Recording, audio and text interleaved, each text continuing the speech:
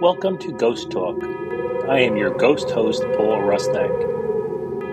Get ready as I take you on a journey of unexplained stories, dealing with the paranormal, supernatural, out-of-body experiences, near-death experiences, ghosts, mediums, legends, UFOs, folklore, and more. This evening's story takes us across the pond to Ireland, one of the most haunted places in the world. On October 28, 2019, I led a group of 23 Ghost Story members to Wicklow Jail to experience prison life as it was endured in the 18th century by its inmates.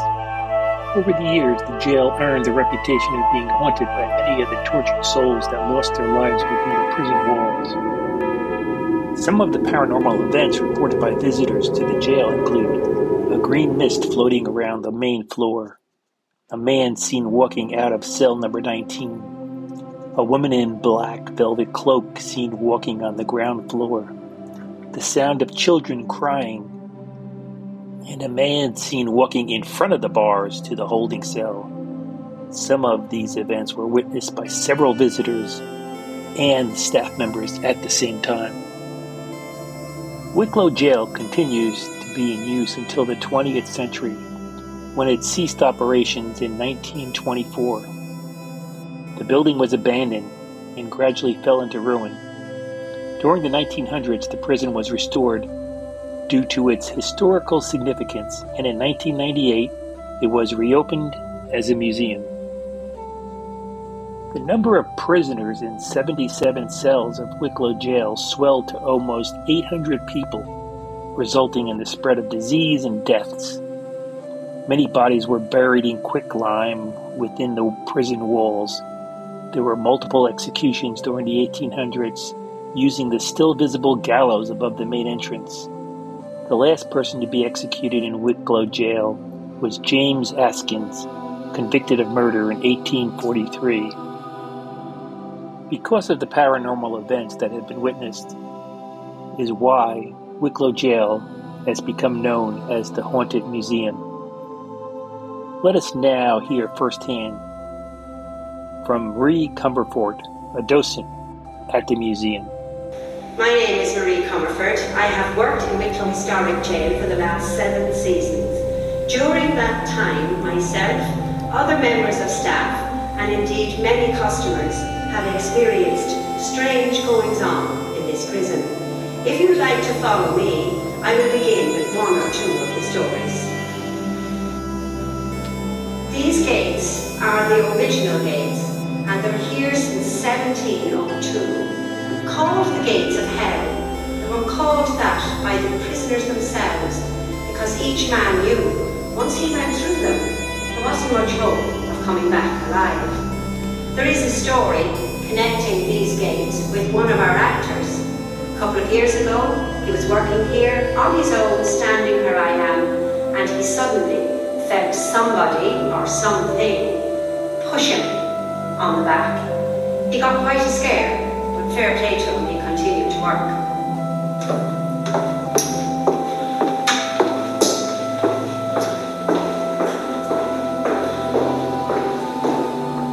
This is the schoolroom in the jail where the prisoners were taught.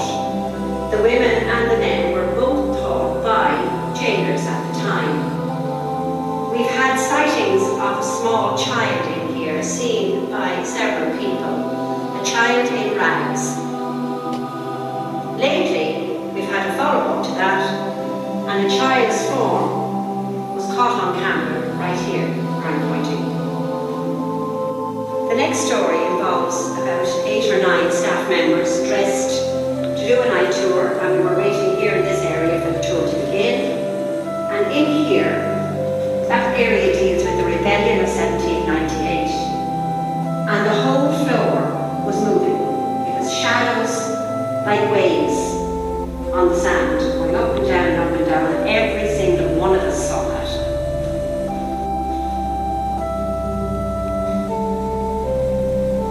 This is cell number 5. It's one of our most famous cells. It tells the story of Brian Devlin and his daughter Anne came to visit him while he was in prison. But the story attached to this, we had to close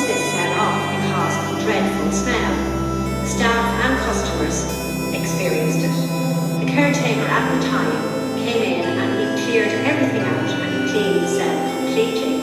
We thought perhaps it was a rat or a mouse or even a bird, because birds often fly into the building. When he was finished, he put everything back. We sealed up the cell, we left it for a day or two, and when we reopened it, there was the smell of flowers. Very strong smell of flowers. With no explanation for it, except that it happened. We are now standing in the ship that brought many prisoners to Australia. And on one day, 2 different times, morning and evening, we had customers here, and both of these people saw something up here. They both said when they were leaving, one was a child, "The actor you have in the ship is lovely." He smiled at me. And the lady said, "The man up in the ship was very good, the actor." We asked them to describe the actor. They described the man in old clothes, like a prisoner. We knew there was no actor up here that day. So both those people saw something else. This is a story I like to tell because it happened to me personally. I wasn't long working here when I noticed a mist which forms up here, just over my head, above that walkway. I had seen it on several occasions before I even mentioned it to other members of staff, in case I was going mad. But I saw it one morning again. I asked one of the staff members, did she see anything? And she said she saw a cloud, just how she described it. I have seen this mist many, many times during the last 7 years, and I actually regard it as my mist.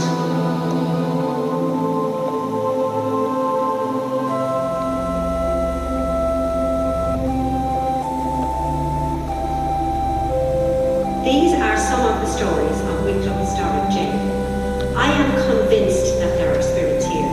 I have experienced it for myself. Why don't you come and visit Wicklow Jail and find a spirit for yourself?